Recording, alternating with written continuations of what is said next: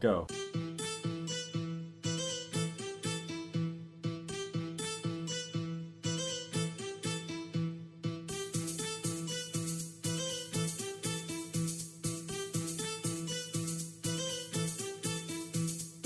Now, normally when we watch Game of Thrones, we watch the episode several times to prepare. We did that this time as well.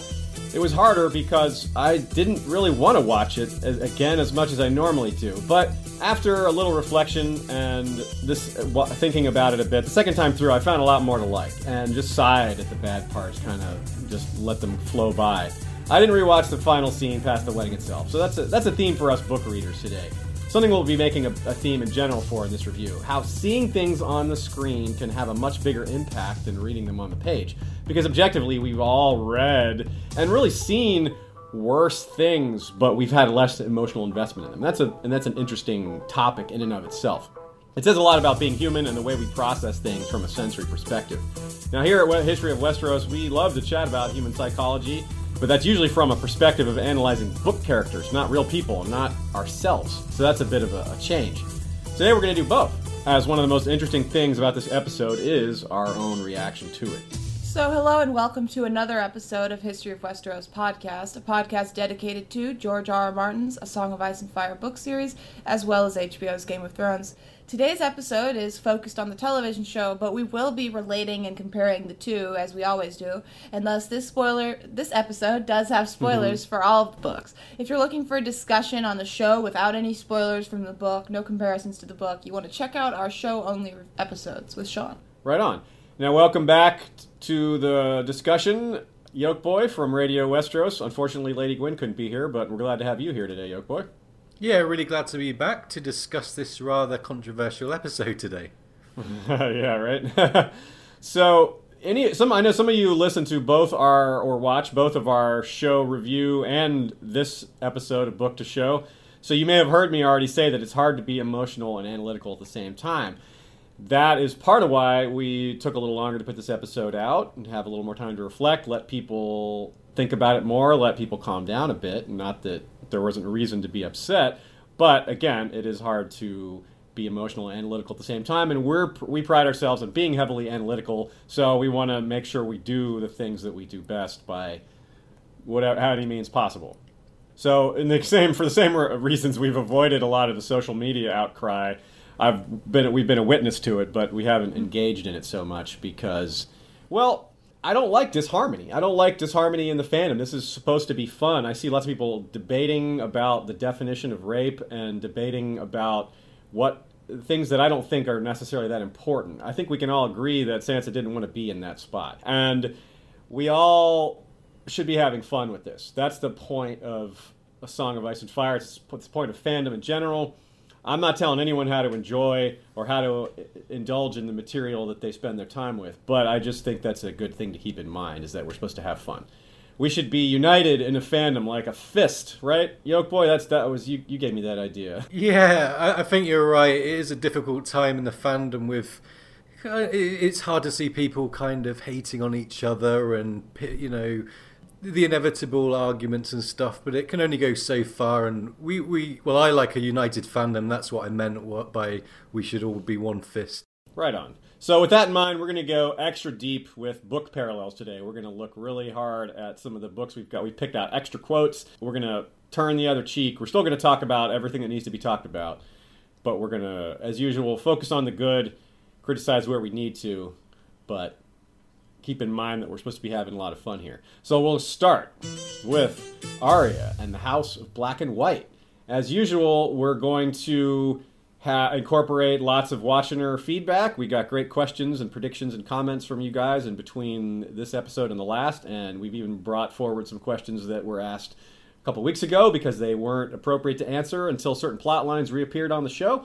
So that'll be at the end of the episode. We'll also be covering the trailer for the next episode, but that will be after the credits, so you can stay tuned for that after the credits, or you can cut out a little early and not get spoiled on that particular conversation.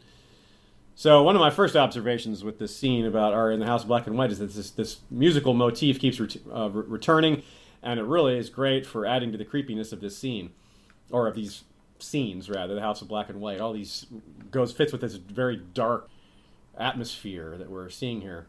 Now, we are seeing the waif again, and we have the great conversation between her and Arya, where Arya starts to smile at the notion of revenge, but then there's this great twist where she challenges her and says, "Hey, did you actually believe all that? Were you listening? Were you actually just taking all that in and accepting it without considering that I might not be telling the truth?" And the way the music changed during that moment was really well done. But the more intense version of a similar concept was when Jake and her play the lying game. Especially the moment with the Hound, where she's confronted about her own feelings on that. Yeah, Arya seems really genuinely convinced that she wanted the Hound dead, but she obviously didn't from Jaqen's reaction. And this kind of reflects something on the books that's quite similar. When Arya refuses to give Sandor the gift in the Riverlands, we can't be sure as readers if she wants him to suffer more or if she simply has gained enough sympathy with him not to want to kill him. And perhaps the answer is that it's a bit of both. I actually think that Arya had some cognitive dissonance about the issue there. And here in the show, we see evidence of that confusion within Arya, as she doesn't seem to realise that she's lying, perhaps to herself and Jaqen, about wanting the Hound dead. And then there's the other scene. Arya starts to lie. That's when something changes in Arya. She gets it now. She's playing the game, and she starts to lie to the ill girl who's, waiting for a death, whether she knows it or not. And we see Jaqen watching, and he seems, impressed that she's perhaps learnt this lying lesson. And that scene really shows that there can be mercy in euthanasia, which is obviously a real world, very hot moral topic debated by philosophers the world over. And in this instance, we can see the desperate need of a father to end the suffering of the child that he clearly loves. Given the faceless men are assassins, this is a further play on the dual nature of death that we talked about. It can be a gift or a punishment, can't it? Yeah, that's a really great point especially about euthanasia, I thought. The other thing I noticed about this, kind of a difference between the books and the show, was that this Arya in the show seems rather impatient, at least to me. I agree. In the book, she's eager and confident, and she still thinks of revenge, but she's not really in a big hurry, and she's certainly at no point threatens to quit. It's more the opposite. She has this great line about one of the priests tells her she needs to be humble, and she says, "I'll be more humble than anyone," which of course is hilarious. Yeah. But there are some very deep similarities despite that, which is not a big change. The way she tries to lie is a bit similar from book to show, though it's more internal in the book, as she realizes pretty quickly that he's too good and he's going to know if she lies, especially because in that moment when they're playing this game, she is thinking of her kill list, which is one of the most Arya things that is about her. One of the things that the Faceless Men particularly would want her to give up on. In the ugly little girl chapter, she's serving what seems to be a Faceless Men gathering. There's 11 of them, and she remarks that it's the most she's ever seen at one time. One of them speaks with her, and let's note the similarities between this dialogue and the scene on HBO as we go through this book scene here. "Who are you?" Plague-Faced asked when they were alone. No one. "Not so. You are Arya of House Stark, who bites her lip and cannot tell a lie." I'm not now. "Why are you here, liar?" To serve, to learn, to change my face. "First change your heart. The gift of the many-faced god is not a child's plaything. You would kill for your own purposes, for your own pleasures. Do you deny it?" She bit her lip. He slapped her.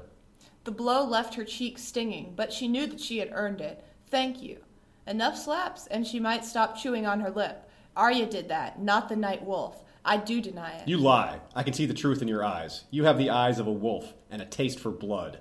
So, very similar there, except for the main differences is that she is trying to lie about fewer things and she doesn't try to quit. And of course, she thanks him for for being hit instead of getting petulant. But very similar other than that. The differences are not major. So I think that the show actually captured some of those nuances pretty well. And I didn't notice quite as much of that until we took a closer look at the book scenes. And of course, one of the other major part of the sequence of Arya's scenes in this episode, Unbowed, Unbent, Unbroken, was this room of many faces. So of course we did some digging in the book as well to see how the comparisons are there, look for similarities and differences. Now, I think we're used to the idea that Game of Thrones does some things really well and some things kind of poorly, and sometimes those things happen at the same time, like in this scene. On one hand, it was creepy and cool, but it was also a little overdone. I like to say it's a lot like one of those dwarven halls from the Lord of the Rings movies. These huge underground caverns that you're wondering, how the hell where did this come from? Where's the space for this? It's like, really, the House of Black and White where is this? I mean, there's this pool. It's down in the basement. Yeah, there's like a lake or like the lagoon right outside. So all this is like underwater, I guess. Yeah, they have giant ladders, Yeah, they have to have giant ladders to reach those face ladders, of course. They have to have people, like, who goes in there and lights and deals with all the candles, too, because not just anyone's allowed in there. Yeah, they must have a really Harrenhal-sized bill for torches and candles, and yeah, you're right. Who was doing all that work? I don't know. So, Yolkboy, you had some thoughts on that as well. You brought out a couple of quotes here. Yeah, just in the books, like you say, in the TV show, it was on an epic scale. The size really isn't described, but you can tell from the descriptions that it's smaller. It seems to be a small room behind an iron door that does have some kind of tunnels described. But here's a quote anyway. "The kindly man lifted his lantern and flicked its shutters wide open. Light washed over the walls around them. 1,000 faces were gazing down on her. They hung upon the walls, before her and behind her, high and low, everywhere she looked, everywhere she turned." And then there's a really long list of all the different kind of faces, and it includes babies, old people, young people, everyone. There's a really big list. And then it gets to the line, "Masks," she told herself. "It's only masks." But even as she thought the thought, she knew it wasn't so. They were skins. And again, the music was amazing here. It really added to the scene, and the dialogue was good as well. I had a question. Are we ever going to see a faceless man as a baby? A faceless baby. That is kind of funny. Yeah, I wonder why they have the baby faces. Anyways, I guess it's possible. Watch out. If there are actual baby assassins out there. I would love to see a baby hit, wouldn't you? Oh, isn't he cute? Well, that's why Gilly's baby's still in the swaddling clothes in the show. Oh. Why it hasn't grown at all in like this many seasons. They're keeping him under wraps so he doesn't go out killing. He's a dangerous kid. So then we have this line, "You are not ready to be no one, but you may be ready to be someone else." Yeah, given Arya has taken on numerous identities already, like, she started off with being a boy, didn't she, in the show? And her made-up backstory with Tywin, which was kind of reminiscent of the Lion Game. We see how suitable Arya is at being a faceless man, which is something we've touched on in other episodes too. And perhaps, who knows, perhaps why Jaqen chose her in the first place. But yeah, coming back to this line, Jaqen does say that while she's not ready to be no one just yet, she is actually ready to be someone else, which to me brings about an interesting question for both TV and the books. When Arya changes her face in the books, she needs one of these skin masks. However, when we see Jaqen change his face, it just doesn't seem like he needs a mask at all. He kind of waves his face and it's done. So, does becoming no one involve giving up your original face forever? Is this what's required if you're never going to need one of these masks again? And then you can just change your face at will? Is this like the final hurdle of becoming no one, that you can never go back to being you again and never have your original face? It certainly fits the name Faceless Men, although she's a woman. But The play on words there. No, but yeah, it really does seem like it could be heading that way. And we've wondered for sure about that very interesting logistical difference there, how Jaqen doesn't need any sort of artifice, it seems, whereas she has to wear this face. Let's look a little bit more about this process, too. We dug a little deeper into Arya putting the face on. First of all, they cut her apparently on the forehead. She describes it as a quick slash. Doesn't actually say where, but it says the blood is kind of running down her face and cheeks, so guessing it was on her forehead, although it could have been all the way around, potentially. Then came a tug and a soft rustling as the new face was pulled down over the old. The leather scraped across her brow, dry and stiff, but as her blood soaked into it, it softened and turned supple. Her cheeks grew warm, flushed. She could feel her heart fluttering beneath her breast, and for one long moment she could not catch her breath. Hands closed around her throat, hard as stone, choking her. Her own hand shot up to claw at the arms of her attacker, but there was no one there. A terrible sense of fear filled her, and she heard a noise, a hideous crunching noise, accompanied by blinding pain. A face floated in front of her, fat, bearded, brutal, his mouth twisted with rage. She heard the priest say, "Breathe, child. Breathe out the fear. Shake off the shadows. He is dead. She is dead. Her pain is gone. Breathe." Shortly after she recovers from this embedded feeling in her new face, she says, "My face is still the same." Is it? Are you certain? Was she certain? She had not felt any change. But maybe it was not something you could feel. She swept a hand down across her face from top to bottom, as she had seen once Jaqen Hagar do back at Harrenhal.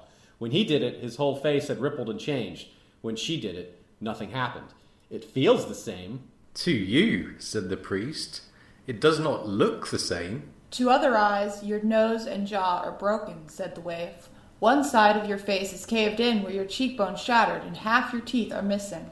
Yeah, it's really interesting. There's the fact that these memories and pain is contained in the face, and I guess it speaks to the strong supernatural element that's happening here, and it's a really great mystery from the books. I can't wait to see what gets explored, if we learn more about it through the show, or if the show is going to do it differently. Very cool thing that we have coming. Yeah.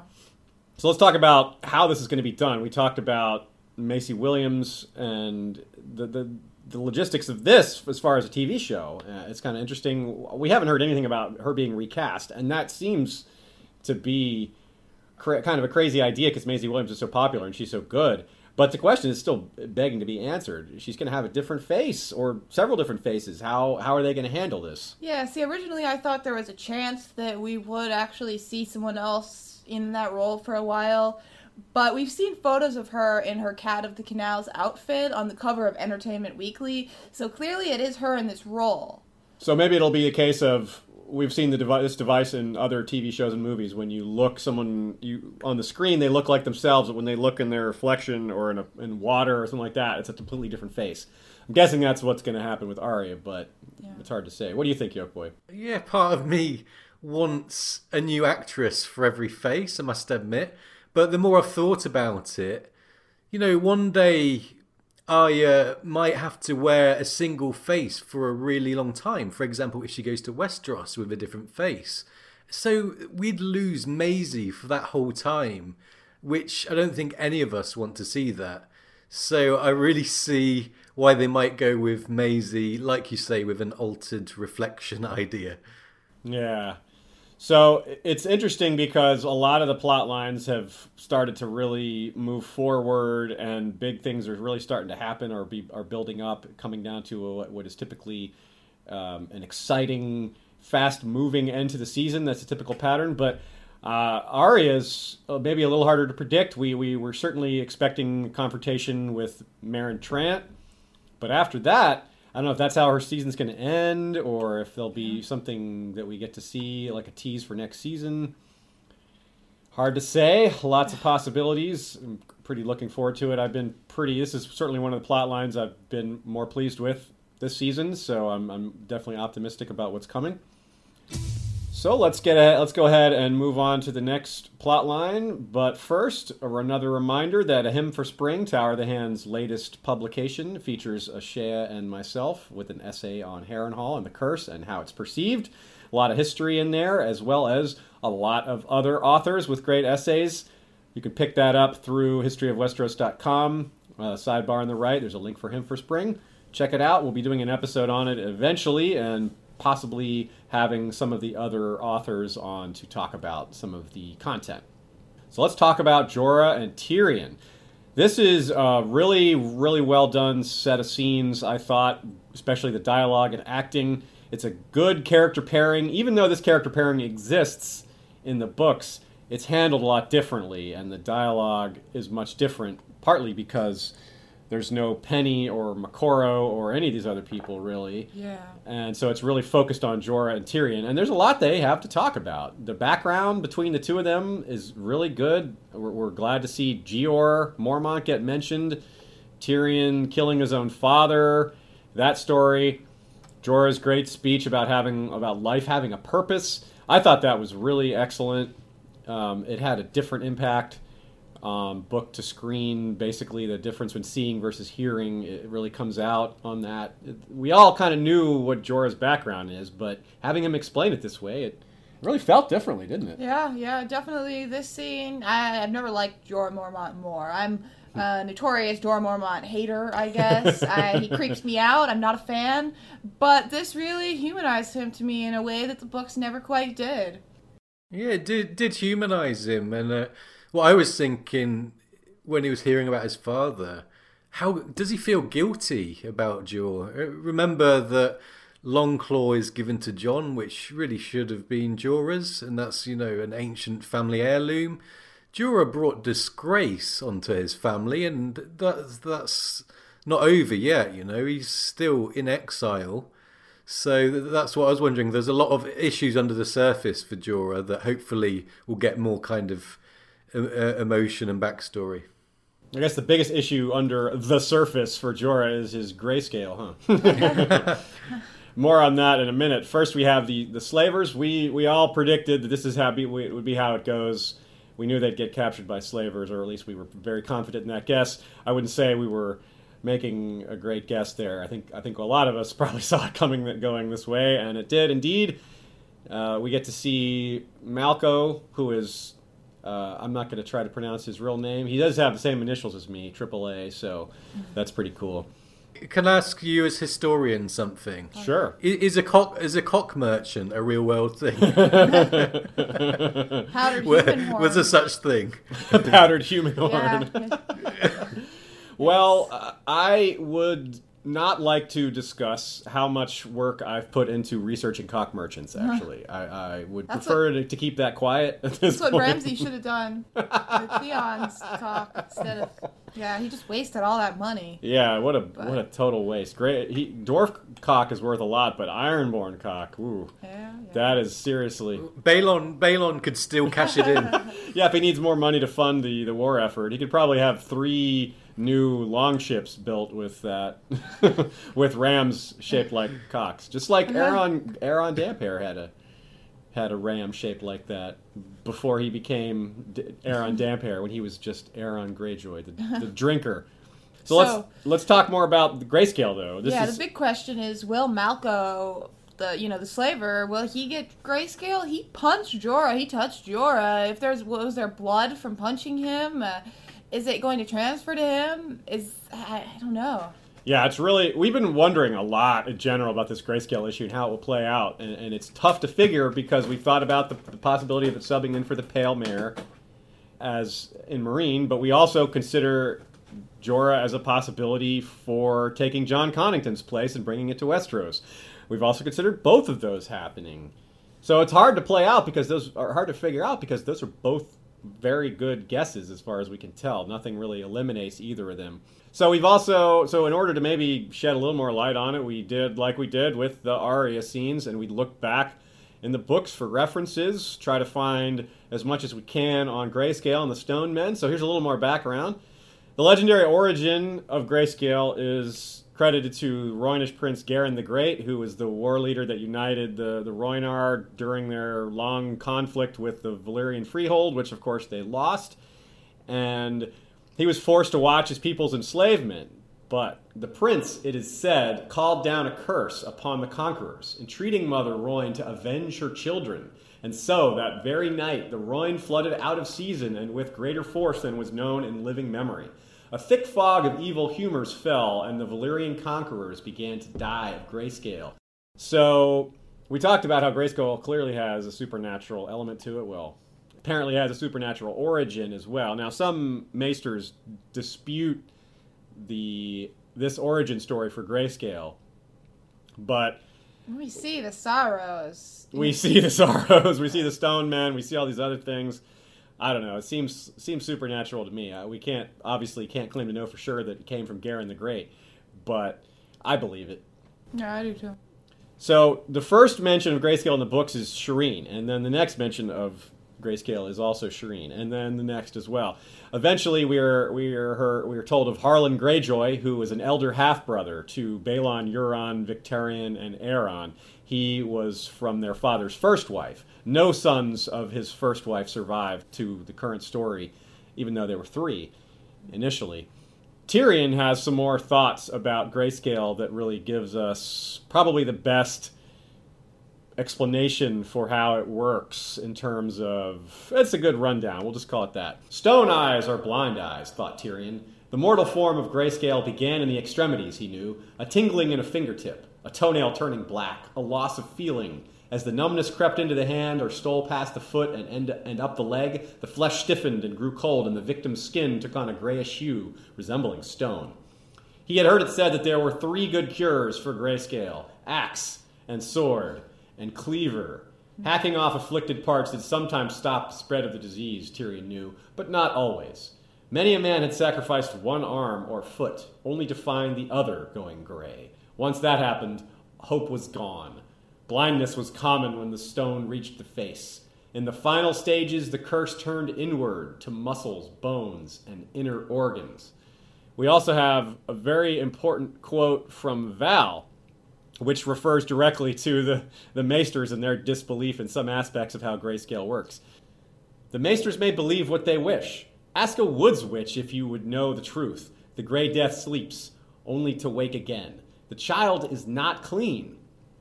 So if and when Jorah's grayscale is discovered, we may see reactions like this, which John Connington points to. Queer as it seemed, men who would cheerfully face battle and risk death to rescue a companion would abandon that same companion in a heartbeat if he were known to have grayscale. So Jorah could get shunned, in other words. Yeah. Maybe we'll see people try to send him back to Valyria to live with the stone men.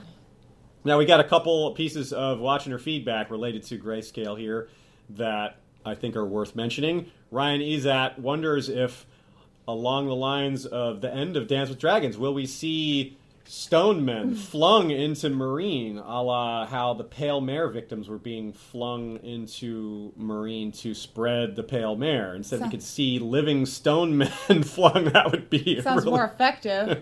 Yeah, they actually start attacking people rather than just, they spread their disease and their like horrific walking zombie things.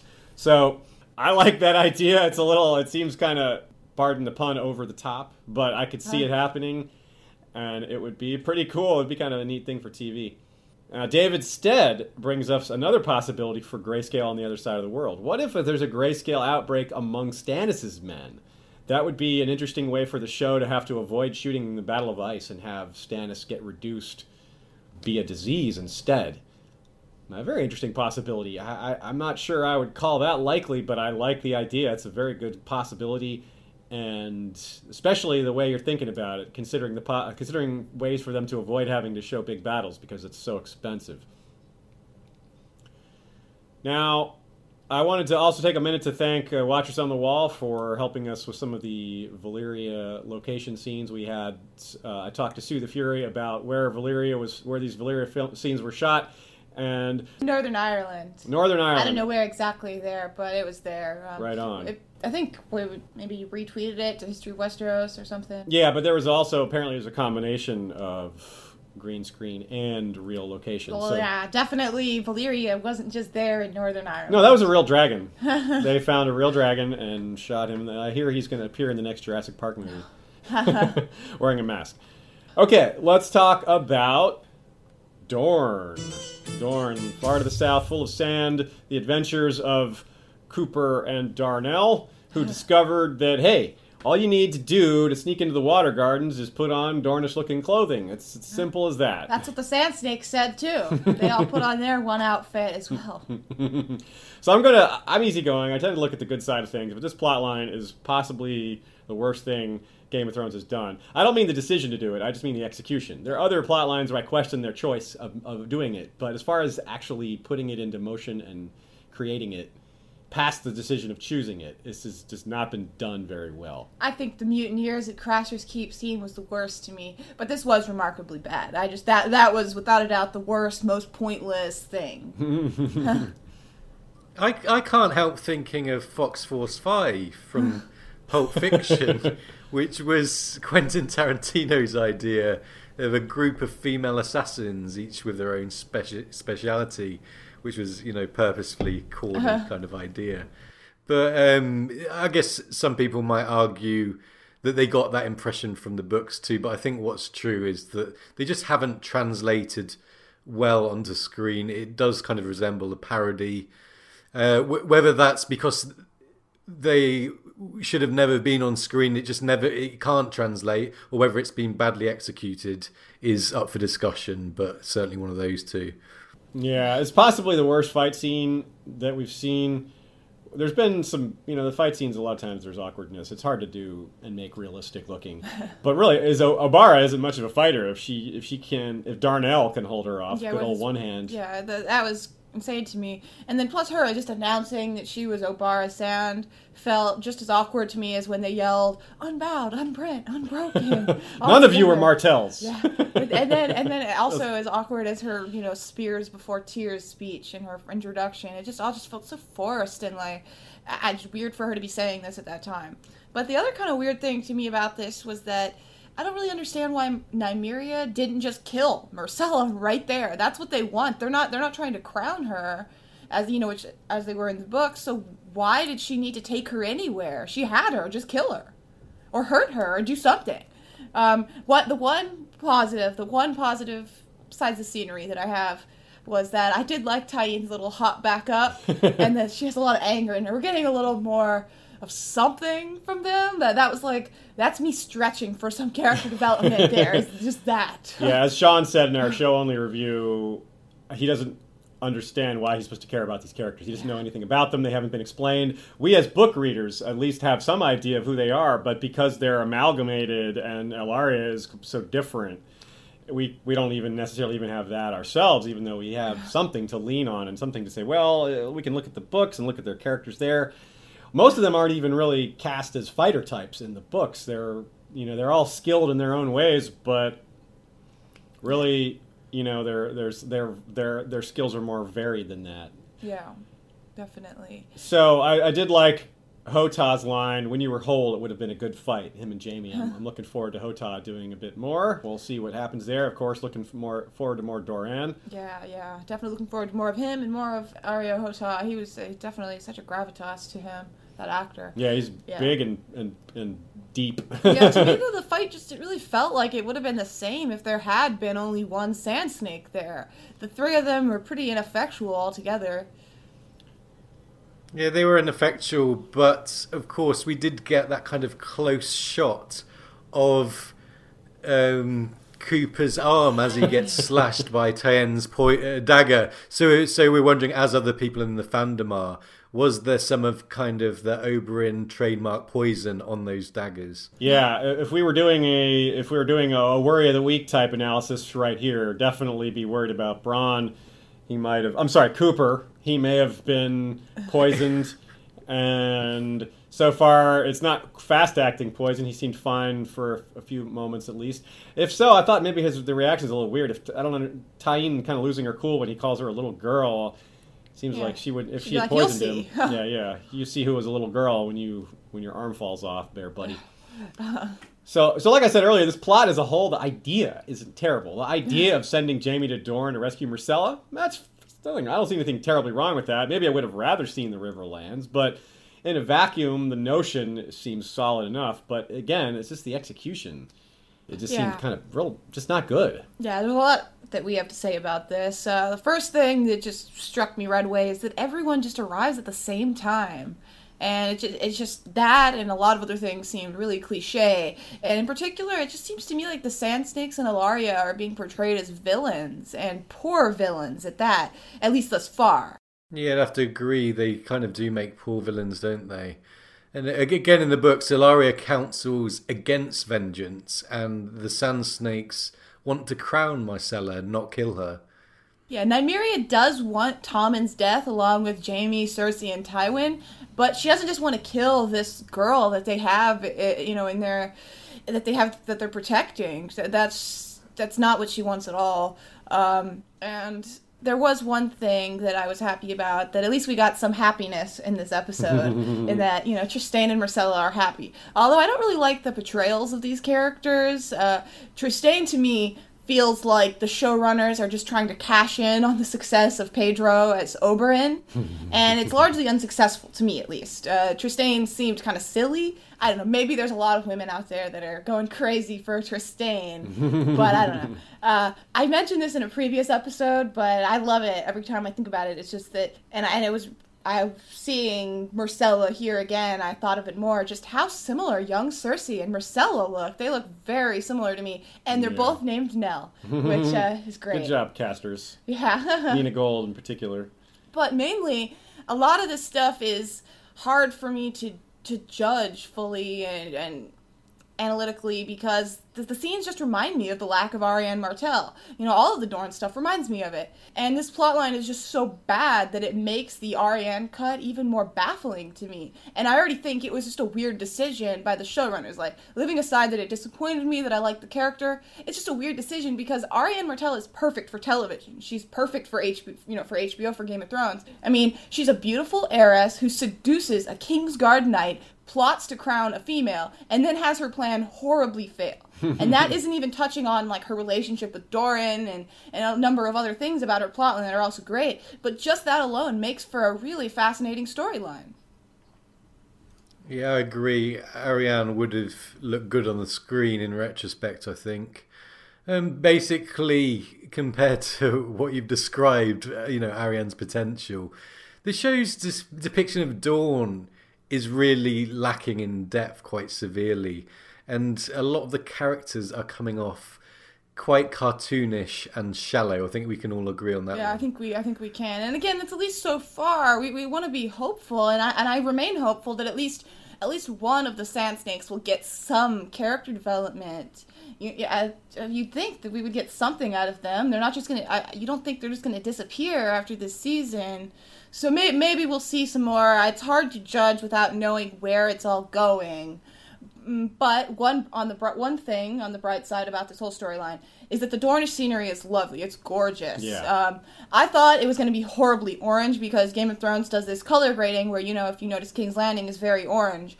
So I thought this more southern we get, that it would just be oranger and oranger, but it looks great. It's not. It's like green and lush, and the water gardens is lovely. That no complaints there. Yeah. Another possibility for how they could have tied in with the books and made it interesting and made it shocking, which they like to do, but this would be a good shock because it works along the same lines of the books, is having something have gone wrong in that melee and have Myrcella get wounded along the lines of how she does in the book, and then that creates the compelling, we got to keep this a secret. This is going to cause the war that we were trying to avoid. We got to hide this, and it could have been done as an accident. It doesn't have to be. Imagine if Jaime had accidentally hurt Myrcella. Nymeria's pulling Myrcella away. She's trying to get away. I don't know why Nymeria doesn't just kill her. But Jaime accidentally, hurts her in some way. Maybe not an ear, because maybe that's harder to do on television. But that definitely would have shocked me. And during this scene, I wasn't worried about really Myrcella at all, or about any characters. No. Never, until the cut on Bronn's arm, it didn't really feel like anyone was in danger. I'm not like, I didn't see Bronn dying to the Sand Snakes there, not in that way, in a melee. At least not the way that fight was going. And certainly Jaime's not going to die, and I doubt that one of the Sand Snakes is going to die so soon. after being introduced, although it would at least explain why had been so little development for such a character. And I would have been worried about Marcella, but Nymeria just goes right up to her and takes her away, so clearly they weren't going to kill her in that scene. Yeah. She was safe. One thing that at least the opportunity is there for is now that they're all held together in one place, there's more opportunity for them to interact with Doran, who I think we're all looking forward to seeing more of him on screen and to figuring out, what's going on with him in general. Yeah, I really have no idea what is going to happen with Doran. There's no Quentin, which is a large part of Doran's plan. And so the question is, does Doran have a plot of his own, some deeper plot, or does he truly just want peace? One thing notable was that Alexander Siddig said in an interview with Hunger TV that he was advised not to familiarize himself with the books, which does point. That alone could just be that Ariane isn't in it, and that changes Doran, Ariane, and Quentin. That changes his plotline enough that even if he still has a deeper revenge plan, he shouldn't familiarize himself. So we're looking forward to Darnell chatting with Doran. Darnell, of course, is Jaime. But what will they chat about? What will Doran do? Is he just going to let Jaime go? I honestly have no idea. Yeah, if he's on the peace plan, he definitely doesn't want to execute Jaime. He's already got Marcella as a hostage. He doesn't need Jaime if he's got Marcella. But no one knows that Doran saw Jaime. He's there secretly. I mean, Doran could just get rid of him and Bronn easily. I don't think that's Doran's personality, but it's also a risk to just let him go when he came in and they assaulted your son and heir, and tried to steal his betrothed. I don't think he should just let him go. Yeah, I agree. It's a touchy situation, and we have to have a better handle on what his plans are in order to make a guess of what he'll do with Jaime. So let's think more about his plan and how it might work out. Of course, for the longest time in the books, people expected there be just some sort of Martell-Daenerys Targaryen combination, some sort of alliance, Daenerys possibly landing in Dorne, her army coming to shore there from Essos. Well, thinking along book plot concatenation condensation lines, let's consider the possibility that Doran wants Trystane to marry Daenerys. That would be very interesting. I could see that happening. I could see it going that way. It's not a perfect plan, but as far as how the TV show works, seems like it's right up their alley as far as the choice they might make. Watchener Robert White from Scotland points out that Varys uses this line when speaking to Tyrion early in the season. He refers to a group of men that formed this kind of coalition to deal with the fact that Robert Baratheon was a bad king. Well, Varys and Illyrio doesn't really make a group, does it? What if Doran is part of that group? Could definitely happen. In the book, of course, he plotted with the Sea Lord and others to have Viserys marry Arianne. Having Trystane marry Dany would fit pretty well. And as much as I really wanted to see Arianne, as much as we all wanted to see Arianne, at least that would take things a step further into explaining why they cut Arianne. Because if they wanted to have Dany marry Trystane, then Arianne, there's not as much for her to do. So there's other things she could do. I think that it makes the cut of Quentin make a lot more sense. I think Arianne and Trystane that didn't have to be mutually exclusive. Well, I'm not saying it makes sense. I'm just saying it makes more sense. So, yeah, because like you said, it would create a strange succession situation. Yeah, Trystane being the heir to Dorne and marrying the queen. Yes, it's awkward. But the show kind of tends to look at gloss Loras. Over some of those things anyway. Yeah, exactly. They aren't concerned about Loras, so, yeah. Even though they brought Loras up in conversations, Tywin threatened to add him to the Kingsguard, and Olenna had to back down with that threat. Yes. So they used it in that sense, but sometimes they avoid it when it's convenient, I guess. So, like I said, in any case, the whole situation with Jaime leaves Marcella as a hostage, one way or the other, and that would also be the case with the Trystane marriage to Dany. Consider Doran's political position. All of a sudden, his son is married to Daenerys, and he still has Marcella as a hostage. So, pretty good. But what will Doran do with the Sand Snakes? Yeah, so far they just seem so unreasonable that to me it would be weird for Doran to send them off on their various missions as he does in the books. Maybe they're not as unreasonable as they've seen, but we just so far they just want to kill Marcella, whereas in the books it makes sense for Doran to reason with them, and it wasn't even their plot in the books that got Marcella hurt. So I don't know what to expect. in the books, the fact that Doran sent a bastard daughter to sit on the small council is just one of my favorite parts of the Dornish plotline. So obviously, I would like to see Nymeria sent to King's Landing. I think that would do a lot to at least get some character development for one of the Sand Snakes. But do we think that Doran will send them on their missions? I think there is a good chance that is how we learn more about them and how they're become more sympathetic. And how they just have something else to do. Because like you said, what else can they do now? Sit in prison and just be talked to? That's... What would Tyene do, though? I mean, she certainly can't go do her septa, spiel that she's doing in the books. Yeah, I'm not exactly sure in what capacity. What would Obara do? The only thing, maybe Nymeria could go do that. She's still very different from the books. Maybe there's some other thing he's going to send them to do. Other plan, maybe. I'm very curious to see if we'll even get any answers this season. He'll have them go find Gendry. Or they'll go kill Balon. Who's hanging out with Blackfish? Yeah. Oh, yeah, they'll go hang out with Blackfish. Form a team up, the Sand Snakes and the Blackfish. Yeah. That'll be on right out. That show will debut right after Cooper and Darnell. Yeah. It would be great to me if he sent one of the Sand Snakes to Daenerys. Ooh. As an envoy of some sort. I thought in the books, I thought it was weird that he sent Quentyn, period, in the books. I think that he was a poor choice.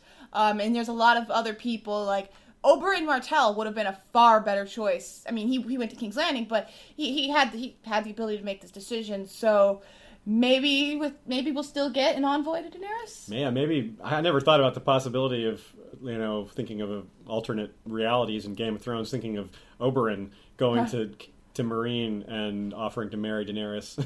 Yeah, I think he would have been far more successful. Yeah, he's at least, kind of her type. Yeah. He's a badass. It's intelligent and well-spoken and confident. Yeah. He's good looking. Yeah, he's got it all. Even Nymeria Sand would have been a better choice to send. She's at least skilled with diplomacy more so than just Quentyn Martell. But that was doomed. Yeah, Quentyn didn't work out so well for cue ball there. Cue ball. Like Fireball? Exactly. You can shop at Amazon.com through historyofwesteros.com and find lots of great Game of Thrones gear. We've been looking at some of the popular sellers, and we'll re-emphasize those. The 2016 calendar, we're big fans of that. Lots of great art. Which, again, will have a scene from The Winds of Winter in it. It comes out July 28th or something like that. Yeah, very excited. We're very eager to see that, wondering what that is going to look like. Of course, we already mentioned A Hymn for Spring. You can get that through Amazon as well. Obviously, A World of Ice and Fire. If you still haven't got your own copy of World of Ice and Fire, do that. Really, you should do that. It's excellent. The art alone makes it worthwhile. Yeah, you can get it via Audible, too. That's and true. Listen to it.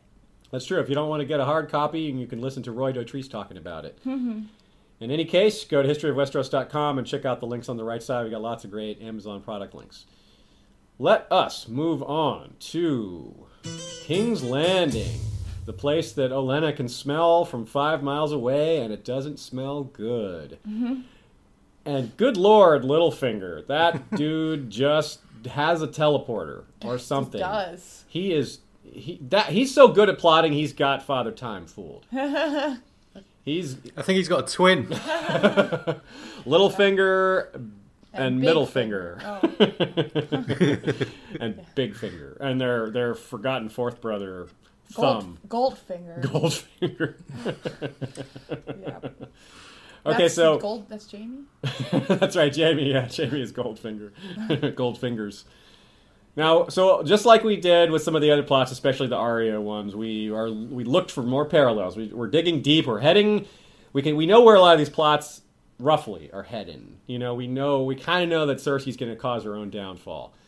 We sort of saw Marjorie getting involved and getting thrown in prison. I was a little surprised by that because I hadn't up until the last second. There was I wonder how I haven't seen any Marjorie hasn't done anything wrong yet. Oh. But apparently, the High Septon very sneakily got her to perjure herself. That was very clever. There's not going to be no virginity thing. Yeah, I guess not. She's had sex. Clearly, I mean, she's consummated her marriage with Tommen. Yeah, so they can't go that route, and I guess that's fine. they got rid of that route and they went this route instead. It's a fine, well-handled change as far as that goes. Now, so we have a few thoughts on how these things will parallel the books. But first, let's talk about Lancel and Littlefinger. I thought that was an interesting exchange there. Littlefinger's line, "Quite a family to abandon," is a funny one coming from him. He's, as a guy who's always wanted to be considered noble and to be worthy of a noble family, I guess he probably thinks Lancel is one of the craziest people ever to live. I think that. Who would carve that thing in their forehead? Jeez. And we get the line, "Flesh peddler," tossed around a bit. And every time I see Lancel, I'm just wondering, when's his secret knowledge going to come out? When's he going to talk about Cersei? When's that going to come out? It's just a ticking time bomb. It is. Yeah, it's a ticking time bomb. No, it's coming. Littlefinger, of course, will use his teleporter to get away from the time bomb when it goes off. But and then it'll finally be revealed that he has this alien technology. Littlefinger and Cersei's conversation was very interesting. We have Littlefinger seems to be kind of admonishing Cersei over her way of handling the Tyrell situation. He doesn't say it was a mistake, but he's kind of steering her in that direction. Like, the Tyrells aren't going to stand for this. Yeah, he's also kind of asking her some pointed questions there as well, about the status of the Lannisters. Where's Jaime? What about this? What about Kevin? And to see how weak they are. Yeah, he's trying to. That's a good observation. He's trying to get her to reveal things without necessarily making it clear what he's interested in. And he's just asking these as matters of policy. These are. I'm doing my due diligence, but really he's feeling out the situation. And of course, he's not actually concerned for her. He's not like, oh. No. You're handling this badly, Your Grace. Don't mess with the Tyrells like that. That's not going to go well for you. No, he's looking out for himself, of course, as he always does. Yolkboy, you had some thoughts on what's going on with Littlefinger here. This is something that you've been predicting for a while. Looks like it's coming almost exactly what you said. Yeah, talking about Littlefinger, and his interests. We have said on the show that he's going for Winterfell, and we know he can get Sansa as part of the deal too. If the Boltons and Stannis cancel each other out, and he's made Warden of the North, and he brings over the Vale troops, which have been kept fresh, and he had a big hand in that. Don't forget that they're one of the only troops who are fresh from the War of the Five Kings. He could end up with both Winterfell and Sansa. We know that he loved Cat when he was younger, and he must have some serious deep-rooted envy, which I think is what is driving his whole game, in my opinion. So in his mind, getting the Stark home with the nearest thing to the young Cat that he loved is a great poetic revenge for him in his mind. Whether he gets his comeuppance, I'm sure he will, but I think he's got more havoc to wreak before, getting this kind of wet dream that I talked about of Sansa and Winterfell. Watchener Usainu, I'm very sorry if I got your name wrong there. I certainly know what it's like to have your name mispronounced by other people. He suggests the possibility that Littlefinger's arrival in the north with a Vale army is a bit of a parallel to what Varys' plans for Aegon VI was in the books, where he sweeps in as a savior. He saves the north from the Boltons and or Stannis, potentially. From just the fighting. Yeah, just comes in with this savior army and paints himself as a hero a bit, and that would be his way of getting legitimacy towards, installing himself in Winterfell. Because as we know, as book readers, the idea of an outsider, especially a guy like Littlefinger, ruling the North just doesn't feel right, does it? Doesn't seem like that could ever really happen without something strange setting it up. And I guess this could be that. It still seems weird. It does still seem weird, just picturing Littlefinger sitting in the Stark high seat, wielding ice. And I know ice isn't around anymore, but just think about that. It's just... yeah, it just doesn't fit. Still, that could be what he's thinking, though. It doesn't mean it doesn't mean it won't happen. It doesn't mean it's a bad theory. It just means that it's really hard to picture. Yeah, I mean, we don't think he'd be great to lead military troops, just like Cersei thought. That's true. That's Cersei's, exactly. yeah. Sean made that argument. He thought Littlefinger would lead troops into battle and go do that, and we were like, that isn't exactly Littlefinger's, style. He's not. Sean thought Littlefinger could be on the Iron Throne, too. So we argued about that for a while, and then here we have Cersei saying exactly what we said, and him saying exactly what Sean said. It was just funny. So Olenna and Marjorie are planning as well, as much as Cersei and Littlefinger are doing their thing. And of course they have no doubts that Cersei is behind their troubles, despite her, attempts to say, I didn't do it. Yeah, I'm very glad that Olenna is back on the show. I really love her. And the next scene we have is, of course, Olenna and Cersei sitting there together.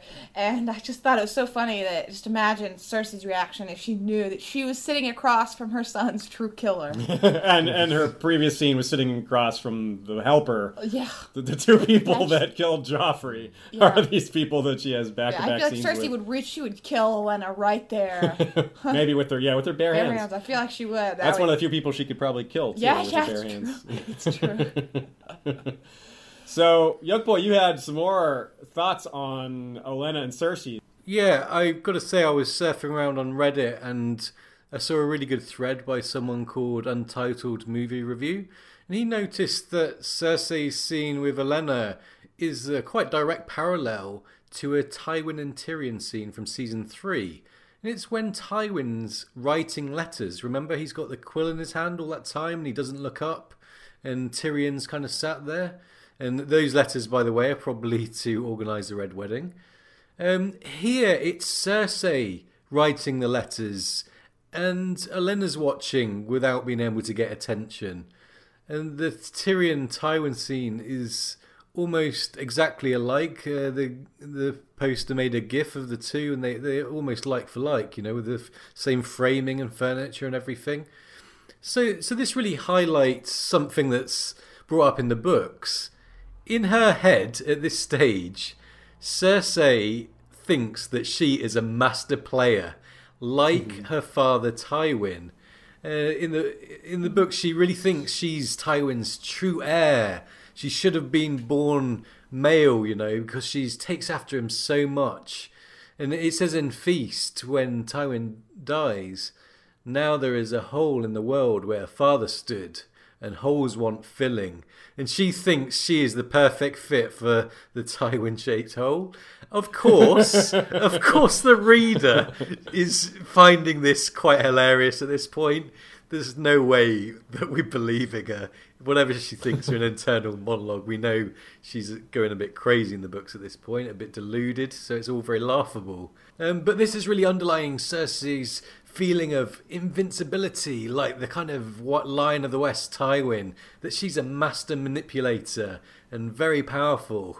But it's all in the run-up, as we know, for her downfall that's coming up soon, and the Walk of Shame and everything. So sadly for Cersei, she's playing the game thinking she's master, but she should have considered who she's playing against, because she's really playing a very, very dangerous game. She's got plenty of her own secrets, and she's playing Olenna, who is a master player. Yeah, and Olenna has also been put in a very desperate situation, because Marjorie and Loras are both in big trouble. So Olenna is not going to hesitate to do whatever she has to do. She might take more risks than usual, and whatever risk is going to be essentially worth it, because she's already faced with such a terrible situation. So adding a bit of risk to an already dire situation isn't really a big deal. Derek Krettel and others, watcheners in particular, have predicted that Littlefinger is going to work with Olenna again. So they've already worked together once, and just like they did to poison Joffrey, as we already talked about, to help bring down Cersei through the Faith, which we expect Cersei to get brought down by the Faith.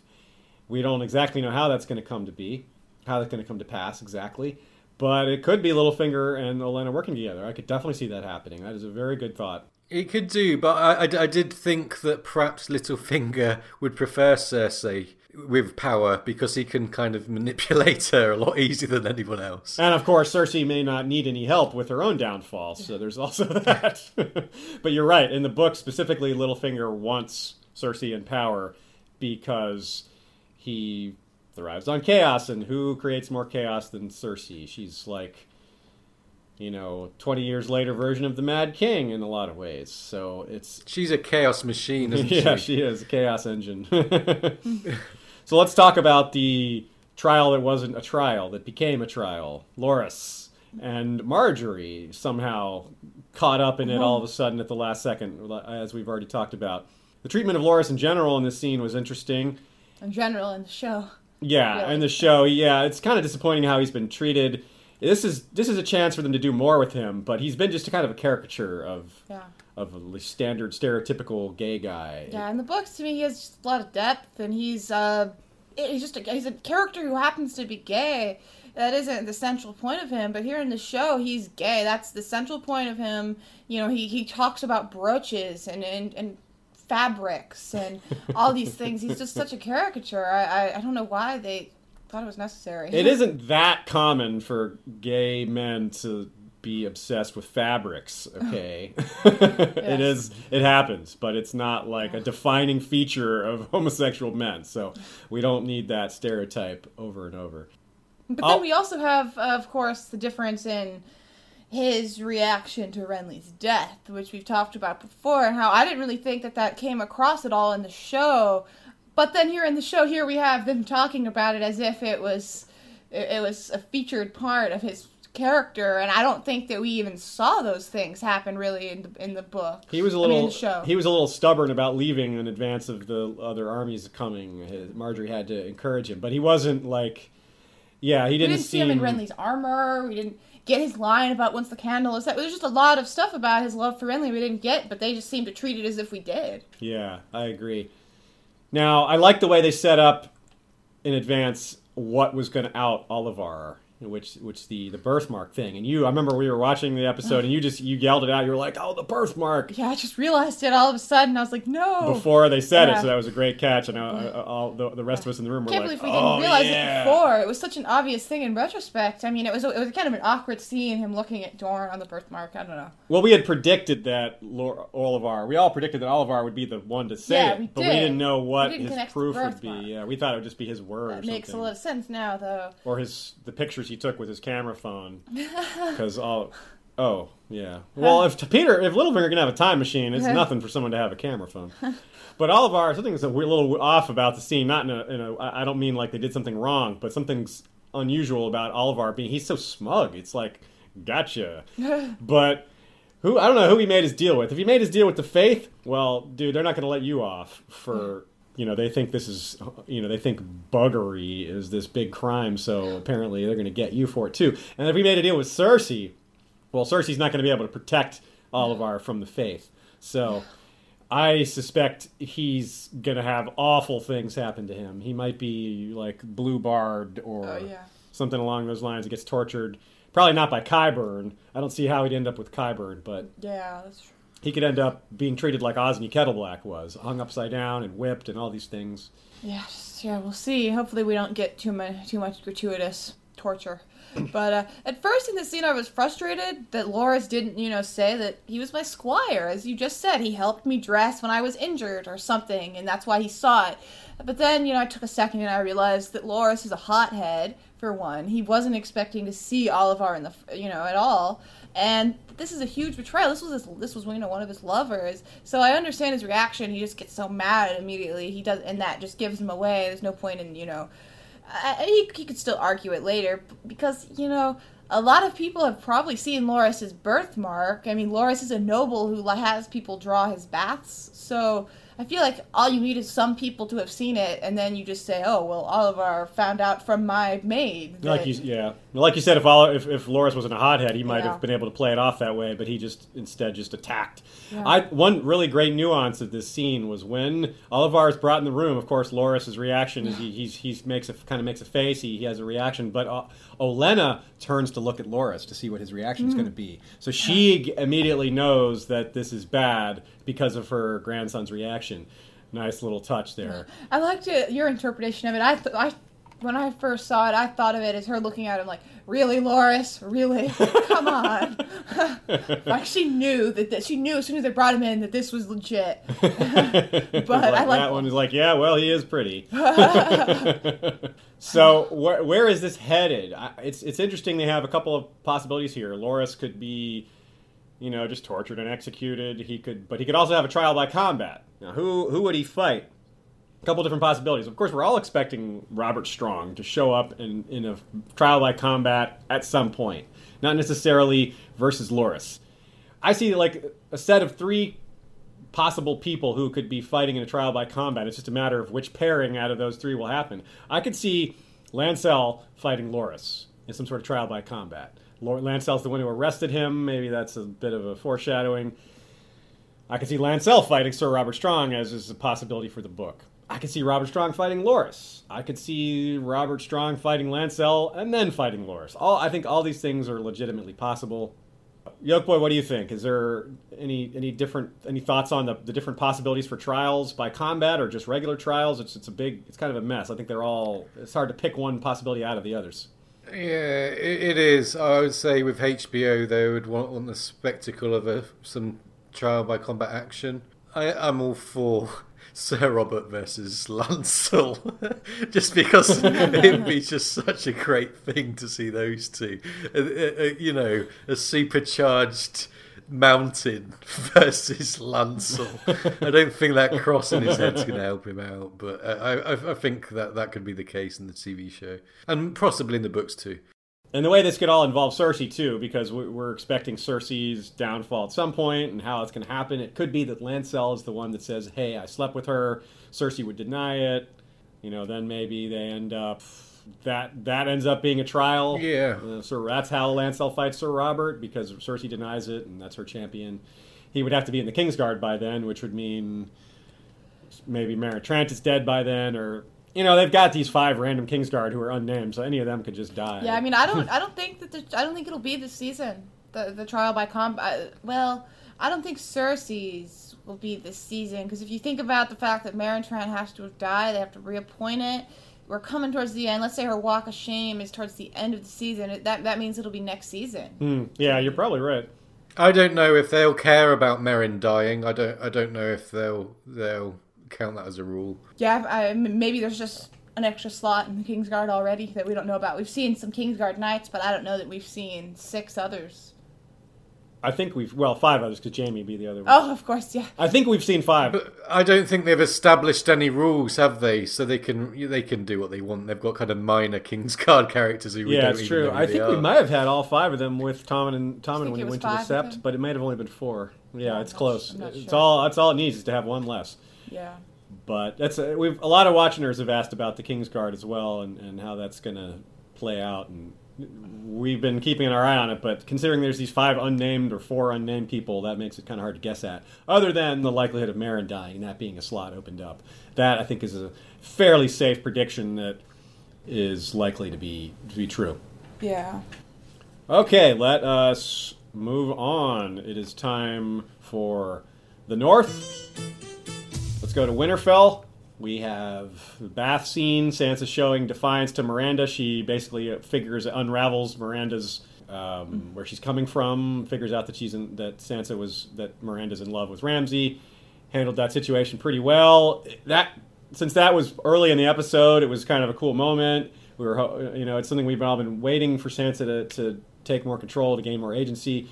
I guess we'll have to be waiting a little longer for that. This was the case for someone declaring who they are was not awkward or forced at all. Like Obara saying, I'm Obara Seyah. This was totally natural and great and powerful.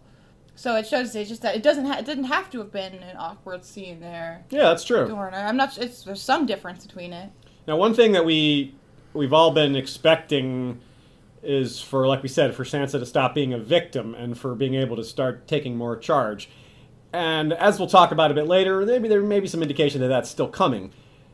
But in the meantime, I'd like to think more about how it might happen. And whether she's going to escape or whether she's going to take back her home through other means and hold on to it, because that's been made a big deal out of a bit. She's talked about how this is her home twice now. She brings that up at dinner. She says, this is my home. It's the people who are strange. And then she says the same thing to Miranda, says, this is my home. You can't scare me. It's like she's drawing strength from the fact that she's at home. And so I feel like they're dropping hints that she's going to fight for her home and be able to hang on to it.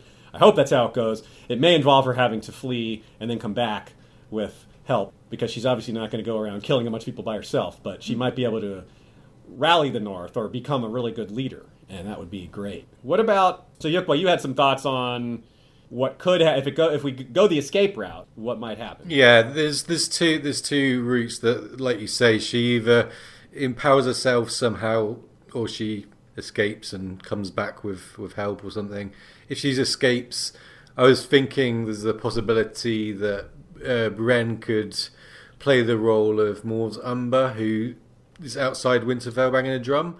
I've seen a few other people think this too, and most notably I want to give a shout out to my friend Brendan Beefish, who has posted the idea on Reddit but actually written out properly. It's a good idea, I think. Right on.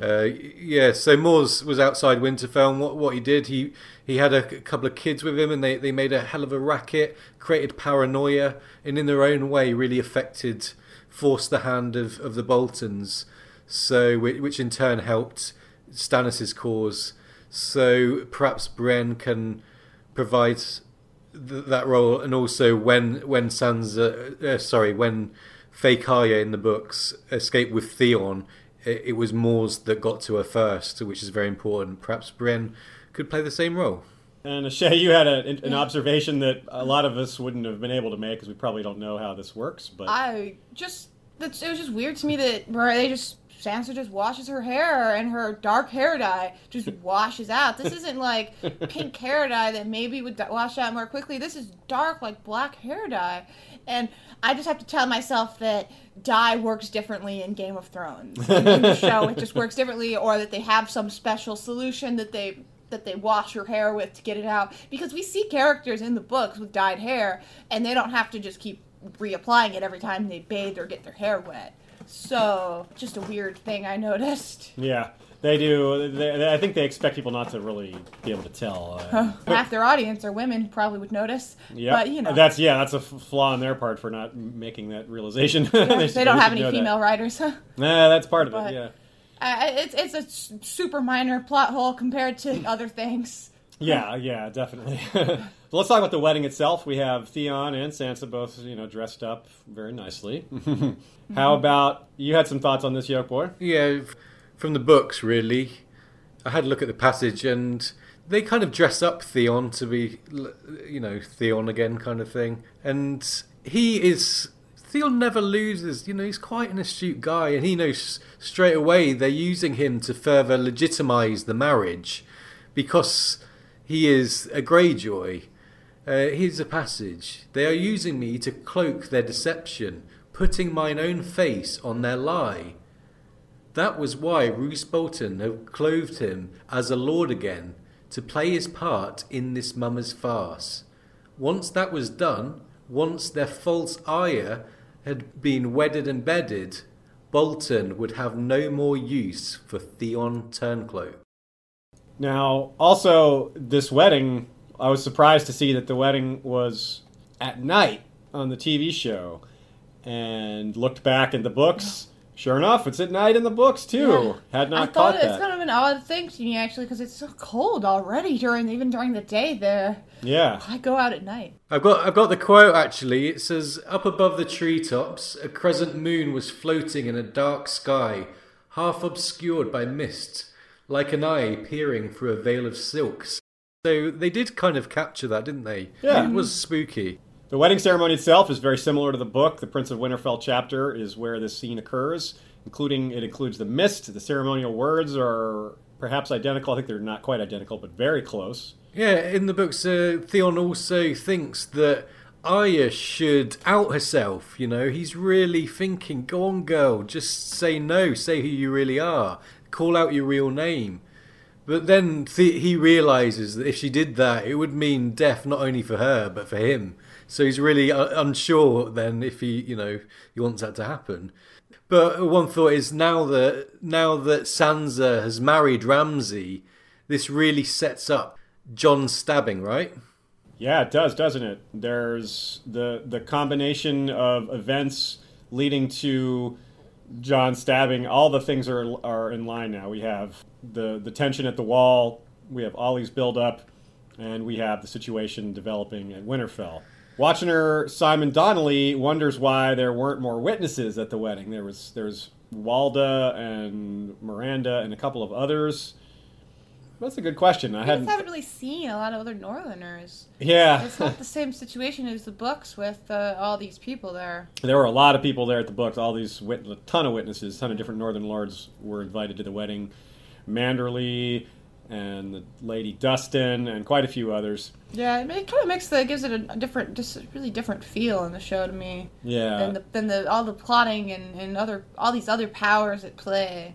That might have been why it felt so. It gave the mood of the scene the way it was, the way it felt so empty. Not empty in a bad way, just empty like, oh, there's so few people there. It's barren. Yeah, and remember, with it being a fake Arya in the books, it gives it a real different dynamic. You know, the reason for them getting people in to watch, and Theon being like, what? She's got different colour eyes. Along those same lines, Watchener Anthony Gonzalez wonders at whether Bran was viewing the wedding through the heart tree, as he almost surely was in the book. You gotta think that if he spoke in the books for fake Arya, he'd say something for his real Sansa. Yeah. That he recognizes. But of course, there is no Bran this season, so maybe there'll be a little flashback of that or something. It would have been so easy just to have a Bran, just have recorded him saying, like he's already even said Theon in the show already once, just play that. Yeah. Theon. Or at least like a close-up on the werewood face and some like rustling sounds or something. I would have liked that, but that would have been maybe hard. That would have been brilliant. That would have been brilliant for kind of hardcore fans, wouldn't it? Just a 5-second shot of a weird noise or leaves kind of rustling and a kind of slow shot into the weirwood face. Yeah, a little bit of a missed opportunity there, but other than that, I thought the wedding itself was pretty cool.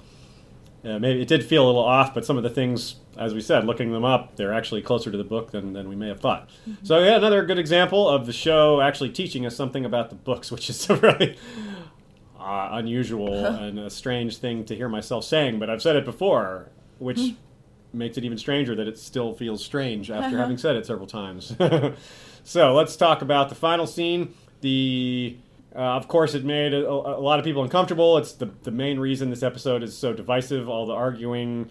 There's a lot of people that feel very strongly about it. I certainly have my own feelings. I've expressed a lot of them in the show-only review. I don't really need to rehash it all. I don't think that standing up to Miranda is enough. We wanted more agency. We didn't want just talk. We did expect something like this coming. It wasn't as, I guess, in a way, it could have been worse. Ashaya, you had some thoughts as well? Yeah, I don't have a whole lot to say about this. It's just kind of too emotional for me to really want to talk about it at any length or try to justify it in any way. But to me, this is upsetting largely because Game of Thrones has shown itself very willing to change and cut the material from The Song of Ice and Fire. Yet, they seem to continually keep the rape scenes and add more to boot. So why do we need to see this and not the many non-rape-centered plotlines? Why did they plan this since Season 2? They said that. They said they had this in mind since Season 2.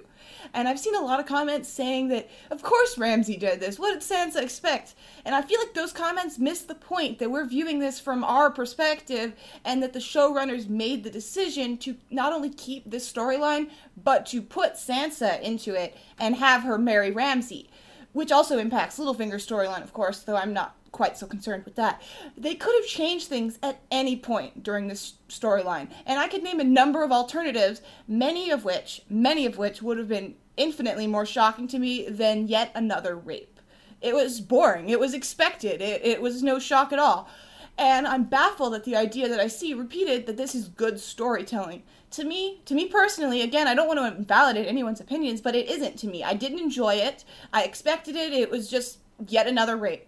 Yeah. And before anyone comments asking me about this, No, I'm not a fan of the rapes in the series itself, in A Song of Ice and Fire, either. But those are negligible compared to the story as a whole. A Song of Ice and Fire is huge. So it's a small percentage of the whole story, whereas here, it feels like this sexualized violence is a much larger part of the Game of Thrones whole. It feels to me like the show has taken like 60% of the source material, but still kept nearly all of the rape. Yeah, one way to put it would be it's a higher concentration. Yeah, there's plenty of rape in the books, but it's never the main thing. Maybe occasionally it's sort of centralized, but it's never it's spaced out between so many other things. There's lots of things going on. On the TV show, we've just seen this enough. We've seen this so many times. It'd be the same thing. It's like we would all who would want to see another extended series of torture scenes? I would have a similar reaction. I'd be like, we've seen this. I don't want to see this, and I thought we've it was already seen gratuitous it at the time too.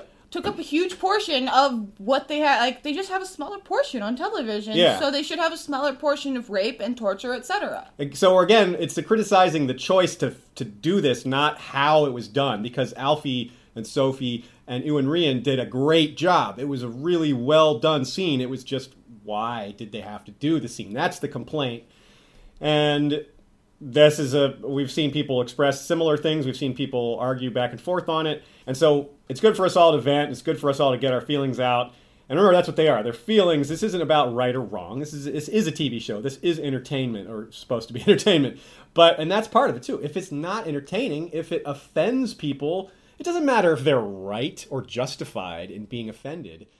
It's still like a misread of their audience. It's a mistake. Even if they intended to do it exactly like this, they misjudged how people would react to it, I think. And people don't need to get. I see a lot of people getting offended and mad at people for getting offended, which I feel like that's ridiculous to me. Just let people feel. Let people react to the material that they just watched. Everyone feels things different ways. Yeah, we don't have to argue about it, but we do all get to feel the way we feel. And we might change the way we feel when we sit back and reflect on it. Like, I already feel differently today than I did when we recorded the first episode. But not like 180 degrees differently. I don't feel like, oh, actually, no, I liked it. Yeah. But, so... It is what it is. The show's going to go on, and we're going to see more of Sansa, and we hopefully will... It's like a Stannis thing. I have a Stannis attitude about this. There's no erasing the bad act by making a good act. The rest of the season could be amazing, and I'll appreciate that, and I will call it amazing if it is. It's not going to make this episode... that scene better, though. It's not going to erase... It's like, oh, well, they've made up for it by doing this. No, they're not going to make up for it. They'll be the column A, which is the good, and column B, which is the bad. Column B is not impacted by what's in column A. The good is the good, the bad is the bad. And they all together, if the show has a lot more good than bad, then it's worth watching. And still, to me, Game of Thrones does have a lot more good than bad. Yeah. But this was bad. As long as there are scenery shots, I'll keep watching. For me, personally, at least. So, Yolkboy, we've been going off for here for a while. You got to jump in with your thoughts as well. No, I did last week. I did have a rant because we sensed we didn't call it, did we, at all? We perhaps in some kind of denial about it, but we did sense something with Sansa, and I did have a kind of mini rant about how kind of bored I am by a story which just heaps so much punishment onto a innocent girl, and it feels cowardly. And I'm talking like, aside from the books or anything else, you sit down to watch this show and they dedicate a large amount of time to showing a girl again and again repeatedly suffering, from Joffrey to Ramsay, the two worst characters. Yeah, exactly. And I said that I find it on one level it's boring. Aside from the offence, it's boring, and it comes across as cowardly. It really does. If that's, I mean, the best thing could happen to Sansa now, but it doesn't really matter because they put her through so much. There's no payoff that's going to be worth it. That's the problem with the Sansa arc, I believe. Okay, having said that, I like you said, I don't like the fandom turning on itself. I hope everyone's able to have strong opinions, but respect others and not fight too much with each other about this. It's better to have a unified fandom, obviously. Trying to be rational now and be positive. I think it's time, isn't it? As difficult as this was to watch, now we could have an opportunity for Sansa and Theon to come together. Maybe, they can come to a mutual understanding. Remember that before the wedding scene, she said, "I don't care what he does to you." Before the ceremony, and that's how she felt. She might feel a bit differently now, and they, unfortunately, might have a common cause. And all of the talk of Winterfell being a home makes me wonder if the showrunners might not choose a kind of revenge plot over an escape plot. But I'm really undecided. I'm 50-50 where they'll go. But I mean, it would be nice to have some kind of payback, because there's only so much suffering the audience is going to take. You can't. It's a one-trick pony if you keep punishing the viewer and not paying off. Yeah. One thing we've heard a lot that gets mentioned a lot, which is a good point to make, is that what happens to Jane Poole in the books is clearly worse than what happened to Sansa in that scene. It's not even close. And that is a thing that I wanted to touch on when I brought up this at the beginning of the episode, talking about how our own reaction is really interesting. None of us reacted like this to Jane Poole's treatment that way. But look, emotional investment in a character is a real thing. It's not something you can just cast aside and say, "Oh, well, that's just because you have an emotional investment." No, that's real. You don't just get to set that aside. Emotional investment is a totally legitimate thing and a totally normal thing to have in a character on a TV show or a book or a movie. It is, and it's the only real life people. It's the only thing in the experience which is real. The characters aren't real. You can do what you like to them, but the relationship between the audience and the material is the only real thing. Yes. So it is value, and it's more valuable than anything. Yeah, I see a lot of people talking about selective outrage and stuff like, why are you getting mad over this and not this or not that? Well, because you connect more to one character or one plotline or any number of other factors that make this be boiling over point, to say. Sansa's a real person. I mean, Sophie Turner's a real person, and the real Sophie Turner isn't traumatized by this. But as Sansa the character, we have so much more emotional investment in her than Jane Poole or most characters. She's one of the characters that people have. Some people don't like Sansa, so of course those people don't have a strong emotional investment in her. But if you're a Sansa fan, of course you have a strong emotional investment in her, and that's a real thing. That's not something that we can separate. Like you said, Yolkboy, that's one of possibly the most real thing about the experience of fandom. Yeah, I think I personally would have been upset if they kept this plotline regardless, whether they put Jane Poole into it in the show or not, just because, like I said, I don't think they needed this plotline in the show.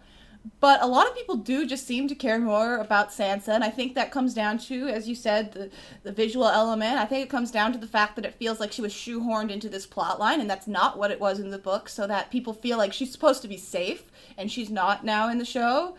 Yeah. And, I think those are the main points, but there could be more. Well, it's funny to draw. This is kind of a funny comparison to draw. I was in the show only review. I talked about how I was a little deflated by what happened in this episode, but I have to admit, in retrospect, that part of it was that I was already deflated when the scene came because of how disappointed I was in the continuing story of the Sand Snake. So that made this hit me a little harder because I was already a little deflated. That's a good point. That maybe I think that if this hadn't been the final scene of the episode, I think that there are a few things that maybe would have affected some people's reactions. I think it was kind of a amalgamation of a lot of different things that came together to make this be a terrible scene. Yeah. Okay, so we've said what we wanted to say about that. I think that we've covered the bases. I know some of you have your own thoughts on it. Feel free to send them our way, but we're probably not going to dwell on it a whole lot because, like we said, it's an emotional thing. There is less to analyze about it, except for analyzing our emotions, which I think we've done here.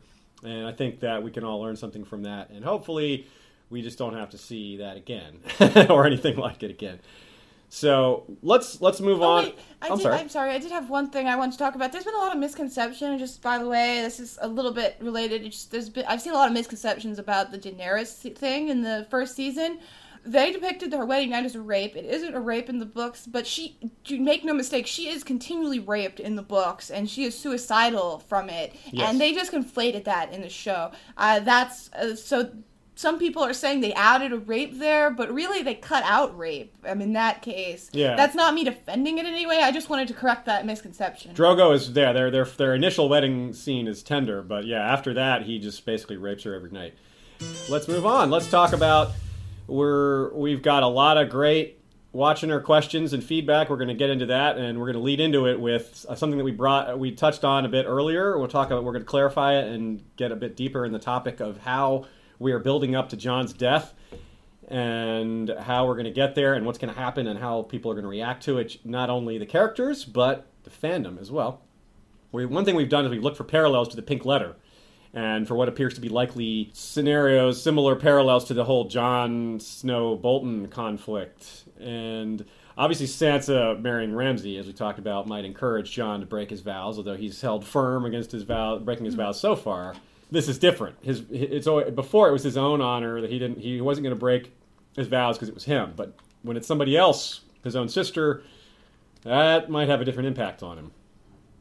Watchener Amy Testo wonders, how will the fandom react to Jon's death? Is it going to be worse than the Red Wedding? Is it going to be worse than this Ramsay-Sansa situation? Will it be worse than Ned's death? What do you guys think? I think it really just depends on how they play it. Are they going to make it seem like he's for sure dead at the end of the season? I think they'll leave it...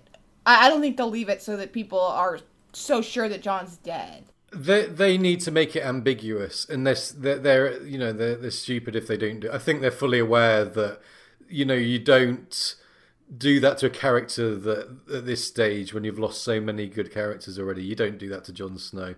You do it, but to make it so people are talking about it. That's the best plan, isn't it?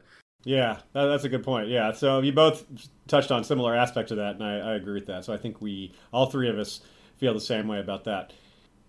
So they could screw it up. If they don't leave it ambiguous, I think that will cause massive outcry, but I don't think it will stop people from tuning in next season. I don't think we're going to just see his resurrection at the end of the season. Oh, no, I agree. I don't think that'll happen this season. So, that ambiguous, yeah.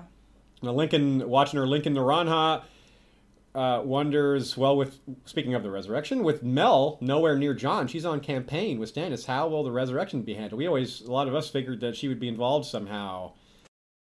I think she'll go back. One thing I thought of, in the escape scenario, if Sansa escapes, she'll be needed to take him back to the Wall. In the books, they make sure fake Arya is with a female. That's true. That's one thought I had. That's a good point. Now, as you said, there is some indication that Jon and Melisandre will maybe get together again this season, and that might be the opportunity for that. Maybe she goes back to the Wall for some reason, like you said, with Sansa. That would be a good way to make it happen. Now, one thing we'll want to look out for in regards to that is if, however ends up happening, Jon's resurrection in the show, that could end up being a spoiler for how it happens in the books, but it could be way different. I wouldn't read into it too much. Even though the show hasn't passed the books quite as much as maybe some people thought it would this season, it does look like season 6 and 7 are going to be where the really major divergences come. This is kind of the tip of the iceberg, although obviously some plot lines are way different already. The majority of them are kind of along the same lines, and they haven't reached the end of their arc yet. But by the end of this season, that will be where we're at. So that's when we're going to really start to look for things that the show does. Is this a spoiler for the books or not? At this point, I would really not be looking at the show saying, "Oh, this is what's going to happen in the books." It's just there's so many pitfalls now with doing that. It's so far off the tracks, and I would say it's foolish to do that. Just they make changes all over the place. It just doesn't.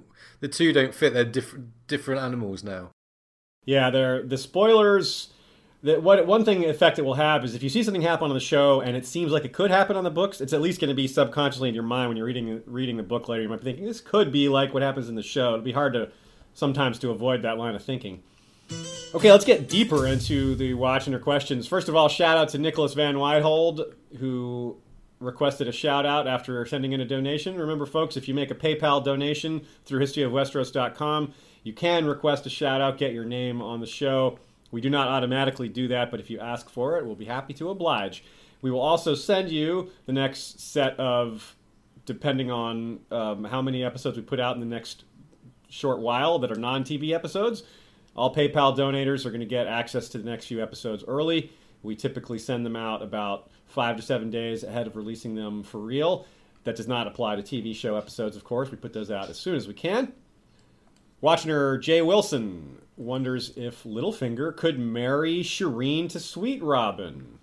That's a really interesting possibility. If he is, Littlefinger kind of expects Stannis maybe to win, or maybe he expects himself to win. But if things go the wrong way for him, we all know Littlefinger can roll with the punches. If things go wrong for him and Stannis comes out on top, that would be a good way for him to, get on the winning side, arrange that marriage. I think if Stannis finds Rickon, it makes more sense for him to get a marriage brokered between Rickon and get Rickon firmly under his grasp. That does make more sense, but I could see it going either way. I kind of prefer the idea of a Rickon-Shireen pairing. But, a lot of people do. But Sweet Robin and Shireen is a very valid possibility. Bad for Shireen. But, yeah. Yeah. Remember, Littlefinger must be working on this kind of multiple options where his plans don't work out and he's got plans within plans, under plans, on the side of plans. So, he's got a kind of eventuality, an idea for every eventuality. So, who knows? Yeah, I bet he's at least thought of this, at least considered. Stannis Baratheon has a daughter that is unbetrothed. Sweet Robin is unbetrothed. That has to have crossed his mind. I'm sure you're right. It's definitely occurred to him. Corky94 wonders about Melisandre and the Shadow Babies and how she needed to be inside the walls of Storm's End in order to release a shadow there. Now, how might that apply to Winterfell? Whether there's also some of the same ancient magics present in Winterfell that might keep her from being able to send a Shadow Baby from the outside. She might need to access these tunnels that have been alluded to in order to send her shadow assassins inside Winterfell. That's a very good catch there. Very good question. Obviously, we can't know how that's going to play out, but it should be something that they need to account for. So that's an interesting thing to keep track of. I have one thought, not on that, but on the previous point when we were talking about Rickon. It still baffles me that they had Jon find out that Bran and Rickon are alive. Because he didn't mention it to Stannis, and he knows that. Is he going to mention it to Stannis at any point? I wonder if he doesn't want Bran to be involved that way, or it's a plot hole. It was such a short scene, it would make sense for them to kind of pass them by, I guess, but it seems real important. Anyways. Yeah. Now, Debuta wonders if the Valyria, having Drogon at Valyria and the Sorrows, will that be, assuming we have Dany flying off on Drogon's back after the pit scene that is coming later this season, will that be where she winds up instead of flying off to the Dothraki Sea? Yolkboy, you had a thought on that, didn't you? Well, I think it really comes down to if they want to bring the Dothraki back into the fold, and whether Vaes Dothrak is going to be important. In the TV show, they don't do many prophecies, but they did have the stallion that mounts the world prophecy. They might want to tie that together. Yeah, they have done that, but they cut out all the other Dothraki from her people. We don't see them anymore. I have no idea what happened to all of them. Well, they killed off Rickaro because he got a different job. So I don't know if they intended to cut Rickaro out. So. But they still don't have, she just has no Dothraki with her at all. Right. At this point, and they haven't really made a big deal of that. I think it would make a lot of sense for them to cut that out. Although a lot of people would be glad to see some more the Dothraki come back, and they were popular. Yeah, they were. It was weird people are still learning how to speak it. Yeah, it's true. So Aegon Snow, Aegon Snow wonders if can dragons get grayscale, and does that have any merit to the notion of stone dragons? And well, yeah, that's a possibility. There's a lot of ways to interpret stone dragon. It could be, the waking of stone. The eggs, Dany's eggs were fossilized, so that was a waking of stone dragons in a sense. We could also have somebody a Targaryen type character afflicted with grayscale. Yeah. There's a lot of possibilities there. I don't know, though, to answer your question. I don't know if dragons can get grayscale. I kind of doubt that they can, because it seems like a mortal affliction, and it's a supernatural disease. Dragons are supernatural creatures, and they don't seem to be affected by... I guess we just don't know, but I like the idea. I like keeping that in the back of my head and having that as a possibility. And if anything could affect a dragon, it would be a supernatural disease. That's true. Yeah, Seeing their grayscales turn gray. Are their scales, yeah. I don't know. It's kind of neat. So, and of course, Garen intended it to targeted the Valyrians with it. So maybe he, assuming he really did create it. Watch out. Yeah. Okay, watchener Dracos asks, suggests with Sansa's situation with Ramsay, she might be able to play on his insecurity with regards to the succession crisis. She's already witnessed that's a bit of an emotional weakness of his, that he got upset with that whole idea. And that is a good observation. It reminds me as well that Roose is not stupid. He is a bit paranoid, and he knows what his son is capable of. And that's yet another reason to be cynical about Roose's "You're my son" speech. That's just, it was kind of his covering his own ass rather than doing something nice for Ramsay. Basically, he doesn't want Ramsay to murder him. He's keeping... It might be a smart move if Sansa starts playing Ramsay off against his father. Create actual divide in the Boltons, further divide. Yeah, I can see that working. If they don't rush off to war and fight Stannis sooner, then that becomes a possibility. So, it's a possibility anyway. But since it's been shown to us, we've seen Sansa observe that facet of his personality. That's one of the reasons I think it makes it a little more likely, because the show has already demonstrated that dynamic. Billy Davis III. Would Stannis hang Sansa for marrying Tyrion and Ramsay? Well, I don't think so. He would still need a Stark to rally the North, and Stannis, as much as he is a hard ass about being honorable and following the law, he still prioritizes taking the throne over even that. He's pardoned lords for much less crimes when he's needed them. I could see, if he has Rickon, I could see him disposing of Sansa. I would see it more of him burning her, because, more power in that. But I don't think it's crazy for Stannis to do that if he had Rickon. But I don't think it's likely overall. Yeah, I guess that would really piss off Rickon. Yeah, I mean, Rickon's little enough. If Rickon didn't know it was happening or something. Yeah. I guess people would tell him. Anyways, I don't think it's super likely, but it's within the realm. And I think Stannis is likely enough to realize that she was forced into both of these marriages. And Stannis is also his book character, in particular, is someone who doesn't understand women very well and kind of looks down on them. Yeah. And that actually might be a saving grace, because that might make him more likely to think of her as a victim. Yeah, it's true. She didn't have any part in the planning of it or anything, and he's really true. Yeah. He's right. Now, Kevin Moore wonders at the moral ambiguity within the House of Black and White, whether there's any gradual corruption going on there, or how Arya might fall out with them. Basically, maybe she goes and gets her own revenge. The killing of Meryn Trant could be along those lines. Now, because religion makes us think of zealots who don't waver in their beliefs, making them incorruptible, maybe like the High Sparrow is being portrayed. But in reality, we all know that priests can be among the most corrupt human beings on this planet. There's lots of examples of priests gone bad. And this is George R. R. Martin, who's very well aware of that. He's already shown the proclivity to write about that sort of thing. So whatever happens with the Faceless Man, well, we don't know. The kindly man is not Mr. Miyagi. He might be. You don't know. You don't know who's under the face. Good point. Pat Morita could be hiding under there this whole time. This is a good time to remind people of or to revisit the idea of how George R. R. Martin has really busted up the whole young person training montage thing by turning it into something really dark.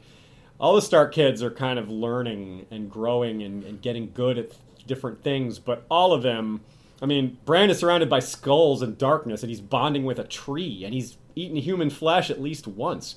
Arya's wearing dead people's faces, going blind, and experiencing their deepest emotional traumas and murdering people. And both are frequently wolves in their sleep in the books.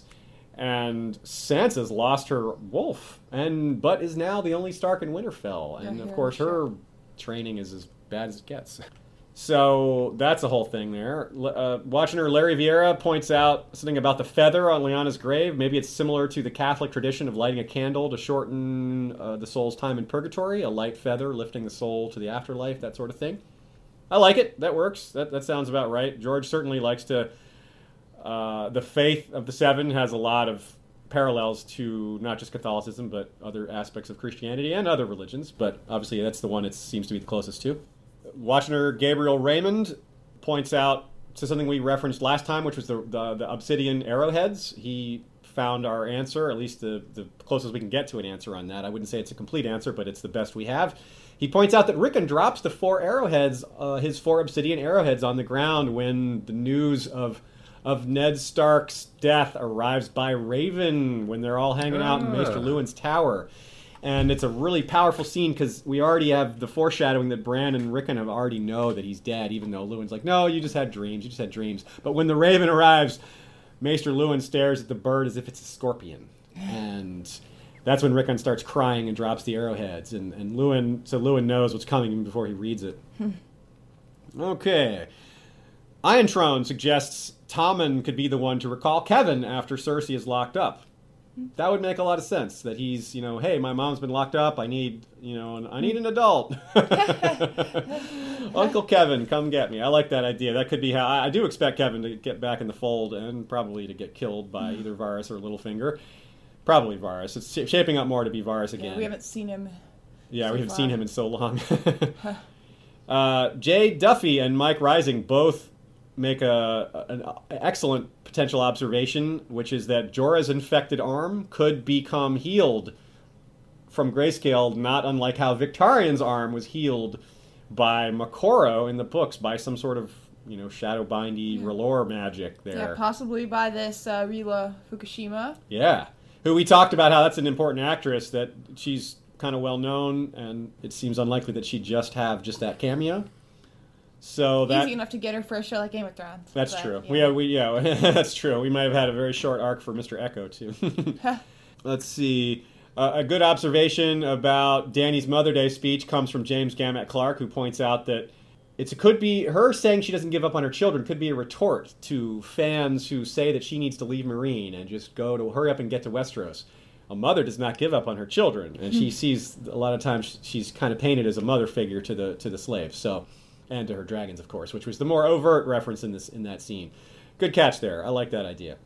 Watchener Matt suggests that... No, it's... Matt. There's a lot of M's there. He wants us to remember that Hisdar bought all the fighting pits up in the books, which is not necessarily what's going on here. Here it's more about tradition and how the Giscari tradition of fighting pits is important to bonding the cultures together. And the books, Hisdar bought all the fighting pits up when they were closed for a fraction of their previous cost because they were closed, and then argued to have them reopened and reaped incredible rewards for it. So that is a good difference in parallel there. Speaking of Varys again, and Angelica Saunderson sent us an email that got me thinking. Varys has to prove himself to Daenerys too. We know that Tyrion is going to have some explaining to do, but so does Varys, because Daenerys thinks that Varys tried to have her killed in that wine cellar scene that Jorah saved her from. So he's going to have to win her over too. Do you guys have any thoughts on that? Does he have an easy way to, hey, I've been your ally this whole time, or is he going to have? He might get fed to a dragon. I think that he's friends with Illyrio. I think that's his out. Is that he says, look, I was part of this, Illyrio's, help for you. I was what got him to do that, or what have you. I think just that. You could say hired an incompetent person or something on purpose. Now, several people have suggested Littlefinger as the one who sent the Viper necklace. We've guessed at the possibility that it wasn't Cersei, or that it wasn't someone in Dorne who sent the necklace. And that it was Cersei, perhaps. That it was Cersei, or that it could be Littlefinger, that just causing chaos somehow. Well, we did at least check. Myrcella's not wearing the necklace in the scene in this episode. So that is at least some evidence that it was her necklace that was sent back to King's Landing. But worth keeping an eye on. We'll see if anything else develops along those lines. Okay. We are ready to discuss the trailers, folks. So if you are not interested in hearing us discuss the trailers, this is your time to sign off. I want to thank our Patreon supporters. You can sign up for Patreon at www.patreon.com. That's patreon.com/History of Westeros.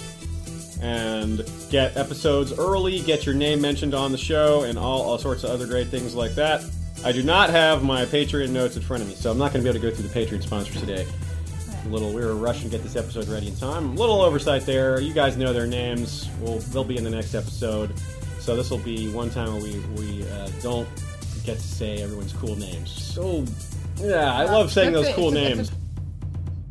So, folks, we'll talk to you next week. If you don't want to hear us talk about the trailers, if you do, stay tuned for the next few minutes while we do exactly that. A couple of things we see right away. We've got Marjorie in prison. Looking real haggard. She's got a new wig on. She's got her. You know how like Daenerys had her bed wig? This is her prison wig. Prison wig. That's awesome. So that's just, I guess that means Tommen is not going to be quick to the rescue if he's going to rescue her at all, or if anyone's going to rescue her, she's going to. It's hard to get people out of the Faith's clutches once they're in there. Yeah. We see some scenes from the Wall and in the North. We see Alistair Thorne kind of threatening Sam. We see Ollie with a huge frown. Really so overt with this whole thing. Yeah. I don't know how I've talked to Sean, our Unsullied reviewer, about it, and he seems to sort of see something coming. He obviously hasn't predicted exactly what's coming in the books. Yeah. But. Yeah, there's not much to say about that. It seems to be headed the direction. It seems to be pretty straightforward. Makes me think of Jorah finding out what happened to Gior right there. How they mentioned that in this episode. Oh, you're right. That is a very good call. Foreshadowing. That is true. They brought up what happened to Gior to foreshadow what's going to happen to Jon. Very good call. Very good call. And of course, we see Stannis in the snow talking about how they're going to march to Winterfell. They're going to die trying. That's very much straight from the books. Sansa and Theon, we see them talking to each other. We also see Ramsay and Sansa out in the snow. Yeah, which I'm not sure what the deal with that is. Yolkboy, did you have any thoughts on how Brienne might get brought back into this plot line possibility, or do you think we'll see her get involved again soon? No, we mentioned about the Moore's Umber kind of thing. She's got to do something. That's the only thing I can think of. Unless she starts to infiltrate Winterfell, which I'm not sure she's set up to do. Maybe she'll light that candle next episode. Sansa will light the candle and Brienne will come to the rescue. Or we'll find out it wasn't Brienne that made that suggestion after all. Brienne's like, no, I didn't say anything about a candle. That old woman comes, she's like, did you need some tea? Yeah, they're all working for the Boltons. Yeah, it's a test. Yeah. It's a test. Corky94 suggests that Brienne should be after Melisandre for Renly's death, not Stannis. An interesting point. And you wonder if they'll come in contact at all. And if Brienne even knows about Melisandre. I don't think she's referenced the fact that Melisandre even exists. Brienne's not exactly up on the Westerosi gossip circles, She's not exactly getting information. That's true. Yeah, Brienne's really isolated. You can't hold a parent responsible for what their child does. Even if it's a shadow show. That's hilarious. Watchener Stephen Curtin suggests that Brienne getting captured by the Boltons would be a parallel to her getting caught by the Brotherhood without banners. It's a very good observation. Miranda could be in on the escape of Sansa even, is another observation he makes, because she would actually want Sansa gone, and she can't just kill Sansa because she would obviously be incriminated. If Sansa turns up dead, Ramsay's gonna look at Miranda first, the first person that she looks at. So maybe Miranda would see that as a way to be Ramsay's number one again. Like, yeah, I'll help you escape, and then Ramsay's gonna hate you and want to kill you, and that fits my plans just fine. So yeah, I can see something like that happening. I definitely think that something bad's gonna happen to Miranda, and I also am worried about something bad happening to Brienne, but I am a little more optimistic about Brienne, and I don't really care that much about Miranda. I think Brienne's going to be fine. I think Brienne, she can take care of herself. We've seen it. I'm not worried about her anymore. And she's got Podrick to help, too. Podrick, nothing goes wrong with Podrick around. No, He'll throw a rock. Yes. So, thanks, Yolkboy, for joining us again today. We'll have you back next week, I'm sure, as long as you're willing to join again. Yeah, I'm really willing to join. Thanks for having me on. And if any of you watchers fancy checking out my podcast, we're at radiowesteros.com, or on YouTube, we're Radio Westeros channel. So check us out if you feel like it. Definitely do that, folks. And yeah, hopefully next week we'll also have Lady Gwyn, his co-host, on again, or at least before the end of the season we'll get her on again. Definitely. I myself probably won't be on the next episode unless there's some crazy amazing scene. I'm kind of burnt out talking about the show after this whole thing. Right on. But Well, we'll all rest up. Maybe there'll be some crazy amazing scene. Maybe next week we see Sarah Pounce come in to save the day, and I'll want to talk about it. We'll see. That would be worthwhile. Now, I prepared for this episode in part by re-listening to some of the key chapters. I used Audible.com and listened to the ebooks, particularly Dance with Dragons, but also Feast. I wanted to review Arya's dance chapters, her scenes in the Room of Faces, her scenes with the Kindly Man and the other priests, who are basically faceless men. I reviewed Cersei's walk and what it led to it, Marjorie's imprisonment, details about Sir Robert Strong and Qyburn, and that works out great. It's a great way to entertain yourself with Game of Thrones in between podcasts and to keep up with the information, keep track of what's different in the books and show. Go to historyofwesteros.com, click on the Audible trial link. You get a free download. You don't have to pay anything for 30 days, and you can cancel your subscription before you've ever been charged, and you get to keep that free book. Win-win. You might find that it's a great new form of entertainment. You might discover that you love audiobooks, and you might be set for life until they invent books that can be put directly into our brain, like in The Matrix. You just stick a disc in your head and you've read the whole book already. Okay, folks, thanks again for tuning in. Keep the feedback coming, and we will see you next week. Valar Morghulis.